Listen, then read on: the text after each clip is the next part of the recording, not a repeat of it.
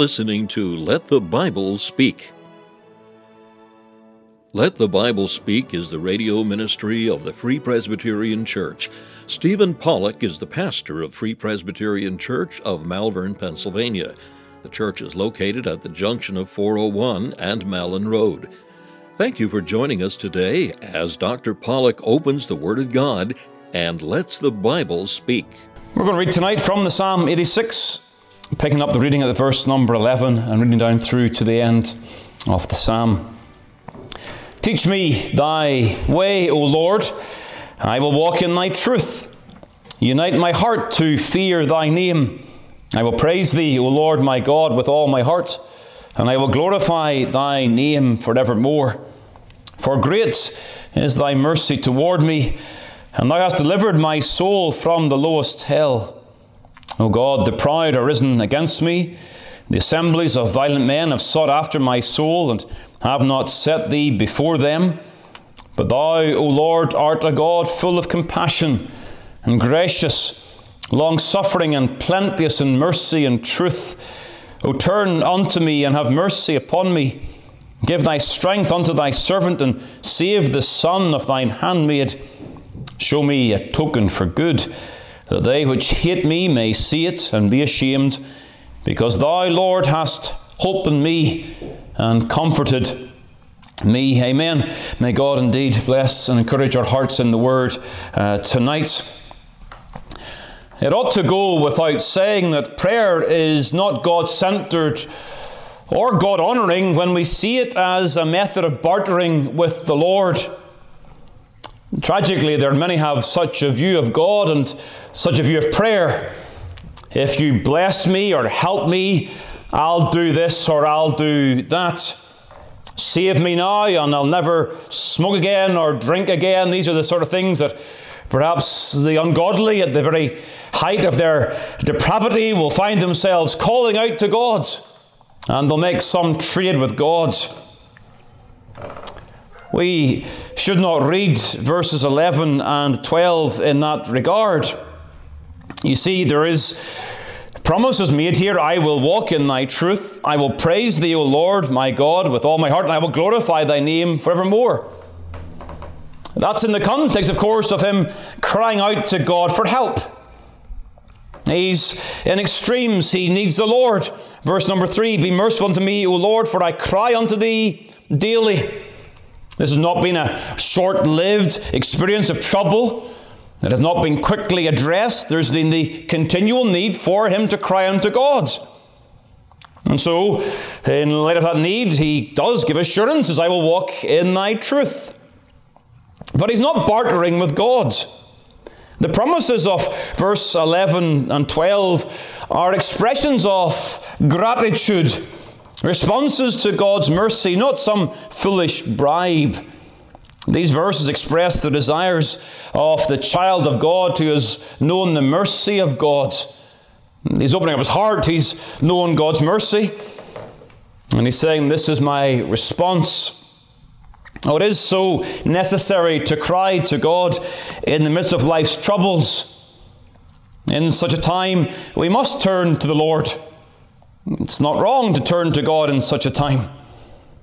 The proud enemies of the psalmist are seeking to bring down his soul. He's in great trouble and he calls upon the Lord. It might help you to note the symmetry of this psalm. You note the similarities between verse 5 and verse number 15. Verse 5, for thou, Lord, art good and ready to forgive and plenteous in mercy unto all them that call upon thee. And then verse 15, but thou, O Lord, art a God full of compassion and gracious, long-suffering, and plenteous in mercy and truth. And there's certain similarities in those two verses. Now, verse 5 follows after the prayers of verses 1 through to 4. And if you like, they are the ending of that section of the prayers. But rather in verse 15, that confession of God is then followed by prayer. And there's a symmetry here. In the midst of it all, God is answering his prayers, and the psalmist is exercising faith, and he's going to tell us about his response. So note that symmetry. He is a good and he is a gracious God. But what I want us to think about tonight particularly is the future determination of one who's enjoyed that goodness. So that the psalm, it does reverberate with the goodness and faithfulness of God. He is a God who is plenteous in mercy and truth, in the sense there's faithfulness. But what is our response to God's character? Our knowledge of God's character drives us to prayer. But as God reveals His character in answer to our prayers, then what is our subsequent response? What do we do as those who've enjoyed God's help in trouble? Well, verse 11, we have the words that we're going to consider. Teach me thy way, O Lord. I will walk in thy truth. Unite my heart to fear thy name. Verse 13, for great is thy mercy towards me. So verse 11 and 12, they show us the response of those who have known God's mercy, from those who have been delivered from the lowest hell. I think what the psalmist is referring to there is God's deliverance of his life. He's not been cast into the grave. His life has been spared. But how much more ought we to characterize these verses as those who have been delivered from eternal death? Of course, that was true for the psalmist as well. But it's true for us in light of the cross, in light of the work of the Spirit of God. Our souls have been delivered from the lowest hell. Christ has saved our souls. His name, Jesus, saved us from our sins, and we've been saved, delivered from the lowest hell. Therefore, teach me thy way, O Lord. In light of those who have received such mercy, this is how we ought to respond. So let's look at these two verses together tonight. First of all, please note the sense or the desire for direction. Direction, that's the first word I want you to think about tonight. Direction. Teach me. Teach me. He wants direction. Teach me thy way, O Lord. He desires this in light of his knowledge of God. He's demonstrated verse number 5 and 15. He's demonstrated his knowledge of the goodness, the compassion, the grace, the mercy of God. And in light of that, he wants to know God's way. Teach, of course, does refer to the imparting of information. I want to know information regarding the way. But the word in some other forms has a sense of to shoot, or referring to direction. Hebrew verbs can go in different ways depending on the form, but there is in that root sense a sense of direction. He's praying for direction from the Lord. In other words, point me in the way of truth. Shoot me in the way of truth. Divert my life in this way. He's asking for God's grace going forward, that he be pointed in the right direction and being able to walk in that way. Dependence upon God's direction from the Lord. When we come to know the grace of God, we also understand the goodness of his ways. It's part of what it is to be a Christian. You come, we saw this on Sunday morning, you come by faith to recognize the goodness of God in Christ, but at the same time, you also recognize the goodness of the ways of God, the will of God, the law of God. You've come to accept that God's ways are the best ways, and therefore you pray this prayer. I don't want to go in the way of the world, I don't want to go in my own way, I want to go in your way, because your way is the best way. It's the good way, it's the most beneficial way. It's the way that brings most glory to your name. So direct me in the right way. Direct me in the Lord's way. He prays this because he knows God. He also prays this because he's come to know grace. He's come to know the mercies of God. Out of gratitude, having been saved by a God, a mighty master, for thou art great, verse 10, and doest wondrous things. Thou art God alone. Teach me thy way, O Lord. Those who have been saved, like Paul, they ask that question, what wilt thou have me to do? How are we going to know what God would have us to do? Well, we pray the prayer, teach me, direct me, show me your ways. If you like, it's a recognition that those who have been saved out of sin want to stay out of sin. These verse 11 and 12, to my mind, really are a primer in the Christian life. They are two verses that would be very helpful to give somebody who's just been converted. Just being saved, just knowing God's mercy. They say, well, what do we do? Well, here's two prayers, here's two verses to take and to pray over. And right at the very beginning, there is this desire. You've been saved out of sin. You need God's grace and direction to keep you out of sin. And so go before God and pray that particular prayer. And so his desire, the direction he desires, is this knowing, hearing, and understanding the Word of God. We see that concept, of course, over in the New Testament also. Turn to 3 John. Over in 3 John, we see similar words in the New Testament portion of Scripture. And John, writing here, says, "For I rejoiced greatly when the brethren came and testified of the truth that is in thee, even as thou walkest in the truth. I have no greater joy than to hear that my children walk in truth." The truth, of course, here in light of 1st, 2nd, and 3rd John is the truth of the gospel. They are walking in Christ, walking in truth. But the use of the term to walk indicates again a walking in life. In other words, what happens here is the truth captivates our souls. And as our souls are captivated, so our lives are captive to Christ. Our entire lives become those that are determined to be directed in the ways of God, to follow the ways of God. Very simple, very basic, absolutely rudimentary in the Christian life, but is it not often the case that we're saved for a few years and we forget these things? Remember the uncertainty you felt when you were first converted? And you're going, well, what happens next? And then you begin to settle into the ways of things. You begin to know what it's like. Well, I do this, and this. And you think you're still that person you were saved maybe 10, 15 years ago and nothing's changed, but your life's changed. New challenges, new opportunities. We need to continually pray, Lord, direct me. Lord, teach me thy way. Teach me thy way today and tomorrow and the next day, that whatever comes in my life, I will know how to think, how to speak, and how to act. I need that direction, O Lord. O Lord, teach me thy way, O Lord. You are not too long in the Christian life to not pray that prayer. It's a prayer, whether you're mature in the faith or just starting out, it's a prayer to pray. Teach me thy way, O Lord. That thought of direction then, in the second place, leads on to the thought of determination. Determination. 2 words, I will. Those words, they speak of a determination. I will walk in thy truth. I will praise thee. I will glorify thy name. There is a sense of determination. You see, a proper response to God's grace is to get before God with this sense of determination to fulfill our vows to God.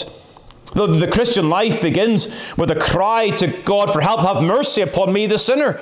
But on receiving that mercy, there is the following determination to walk with the Lord.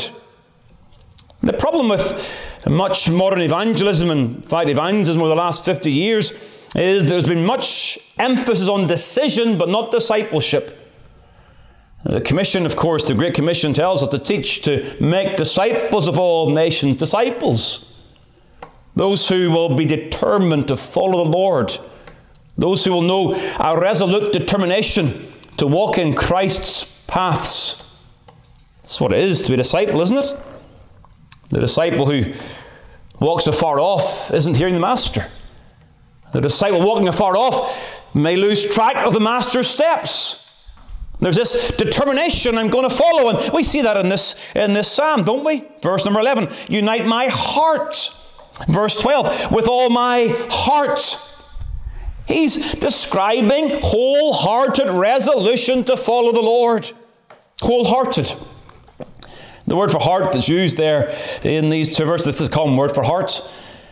But that word itself is part of the way in which Caleb's name is derived. Caleb is one who is wholehearted. And we see in Caleb's name his life's testimony. He is called Caleb, and he is Caleb. He shows in his life his name. He was the one, of course, who inherits Hebron. That's his inheritance. Because that he wholly followed the Lord God of Israel. Joshua 14:14. Wholehearted for the whole of his life. He lived out his name, a resolute determination to follow God by faith. Here we're thinking of vows, to my mind. We're thinking of the determination to vow vows unto God. I will do these certain things. In light of your mercy and light of your grace, I'm determined to do these things. Listen to some of these psalms. The Psalm 22, verse 25. My praise shall be of thee in the great congregation. I will pay my vows before them that fear him. Psalm 50 verse 14, offer unto God thanksgiving and pay thy vows unto the Most High. Psalm 116 verse 14 and 18, I will pay my vows unto the Lord now in the presence of all his people. Or you could turn back a few pages and look for yourself at the Psalm 76. And the Psalm 76 in the verse number 11 says, vow and pay unto the Lord your God. It always causes me great consternation when you see someone who is careless in their backsliding. One who has fallen away, if you like, fallen back against the things of the God. And what they've forgotten is that there was a time in their life where they made vows unto God. In their conversion, they say, I have decided to follow Jesus, no turning back, no turning back. And now there is a turning back. And I'm not even referring to those who perhaps have fallen back very, very dramatically. I'm thinking of even the ordinary Christian who have grown cold of heart, have lost their determination to be in the things of God, to be in the Word of God, to attend to the Word of God, to be in the place of prayer. Those things that they once were resolute in their hearts, and now that resolution has faded. It's gone into abeyance to some degree. There's no longer this sense of I will. There's more of this kind of I might. I might today, I might not today, I might tomorrow, I might not tomorrow. I'll see how the day comes.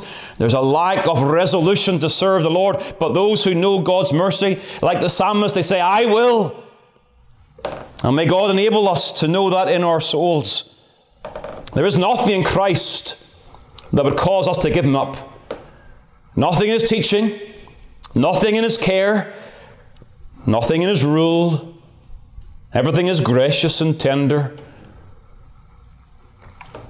I will walk in thy truth. Determination. Thirdly then, there is a thought of demonstration. What does such determination look like? Here we're looking at some of the details. We've hinted at some of these things already, but now we can look at the details with a closer look. What will this vow lived out look like? If you have this vow as those who've known the grace of God, well, it will look like those who walk with God and those who worship the Lord. See those terms? I will walk in thy truth, and I will glorify thy name forevermore. And sorry, I missed the first one there in verse 5. I will praise thee, O Lord my God. I would suggest to you, at least tentatively, that when he refers to glorifying the name of God forevermore, he's actually looking back to both of the previous resolutions. I will walk in thy truth, and I will praise thee, O Lord my God. For we glorify God with our lives and with our lips. Whatever we do, eating or drinking, we do to the glory of God, to glorify his name, to extol his attributes and his character. But let's look at this matter. I will walk in thy truth. Now, we've already noted this term, walking in the way of truth. Teach me thy way. And when you teach me your way, I won't rebel against it. When you're in the house of God and the Lord opens the Word to your soul and you hear the Word, the Lord is teaching you his way, directing you. But the demonstration of the vow to walk in God's way is, well, we don't rebel against that. We will walk in the paths that God has set before us. And the use of the metaphor to walk, both Old and New Testament, refers to a walk in the presence of God, in the paths of God, for the glory of God. A walk that goes forward with God. A daily walk, a consistent walk. Walking's not standing. It's going forward with God. Little by little, step by step, day by day. It's the recognition of a determination to keep on going with the Lord. That's what the Christian life looks like. People want excitement. They want some razzmatazz in their lives. God is greatly glorified by a simple, consistent walk with God. The Lord's people need to understand that. That simply day by day walking with the Lord in devotion and communion with God is a tremendous testimony of the glory of God. In you, in your flesh, there is no good thing. But by God's grace, you are transformed, enabling you to put one foot in front of the other in the things of God. God is gracious, full of compassion, long-suffering, and plenteous in mercy and truth, whereby you can walk in his ways. Walking and worshipping, I will praise thee, O Lord my God. We do glorify God, I say, in our lives. We live out the character of God. People can see the character of God as we live like God, be holy as he is holy. And so yes, we glorify God in our lives, but we also do glorify God verbally, audibly, as we praise his name. And you think of the Psalm 50 and the verse number 15. And the Lord says, and call upon me in the day of trouble, and I will deliver thee, and thou shalt glorify me.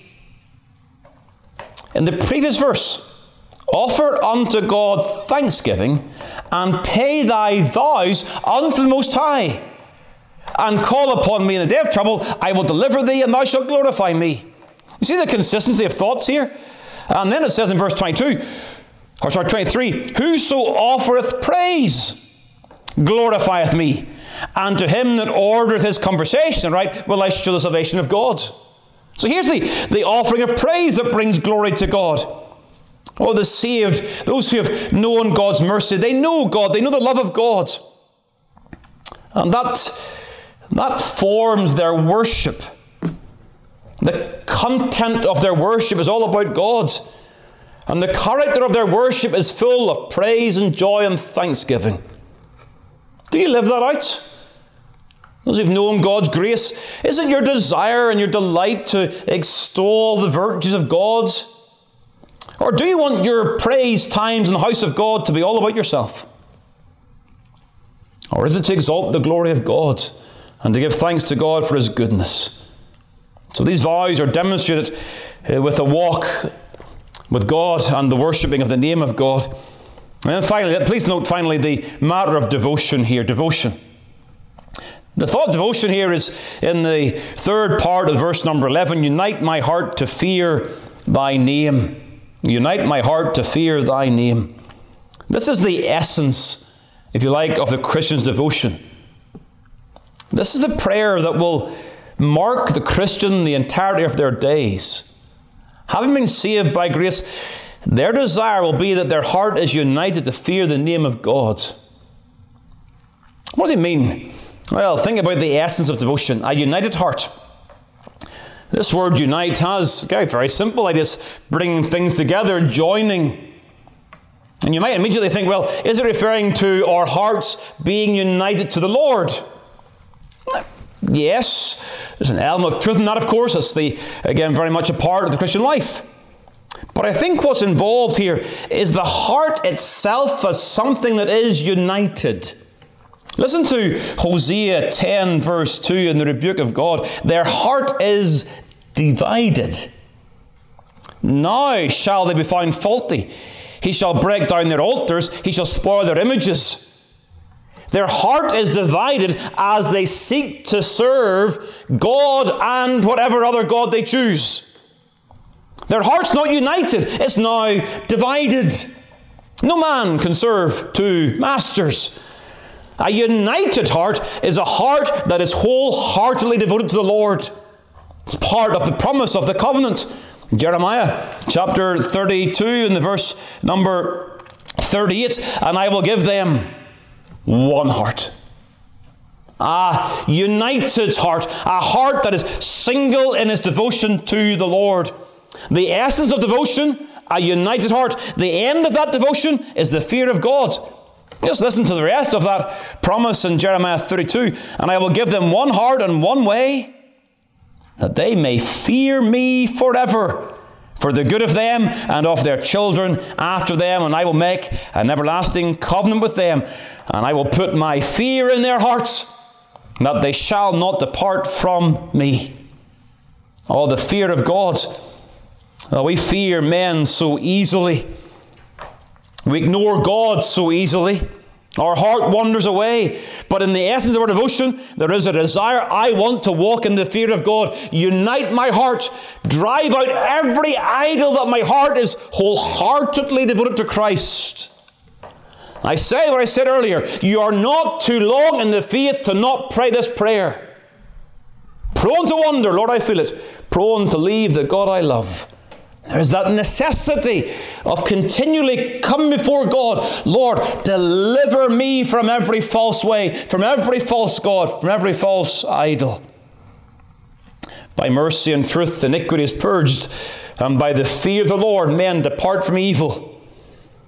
And you have also the fact that out of fear we practice purity, but also in the fear of God we practice prayer. Malachi 3:6. Them that feared the Lord and that thought upon his name.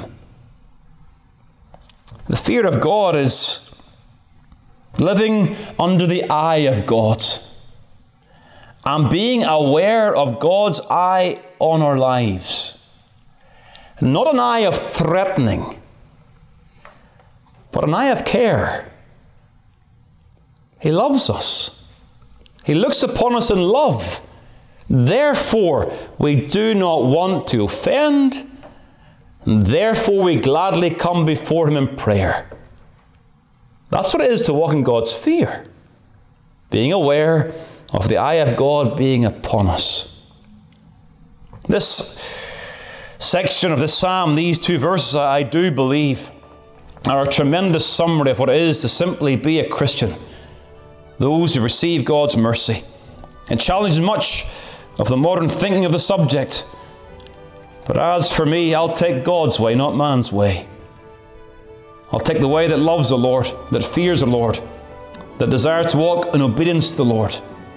If someone tries to sell you some other false way, say to them, no, I'm going to buy the truth and sell it not. Thank you for taking the time to listen to this episode of Let the Bible Speak from Malvern Free Presbyterian Church.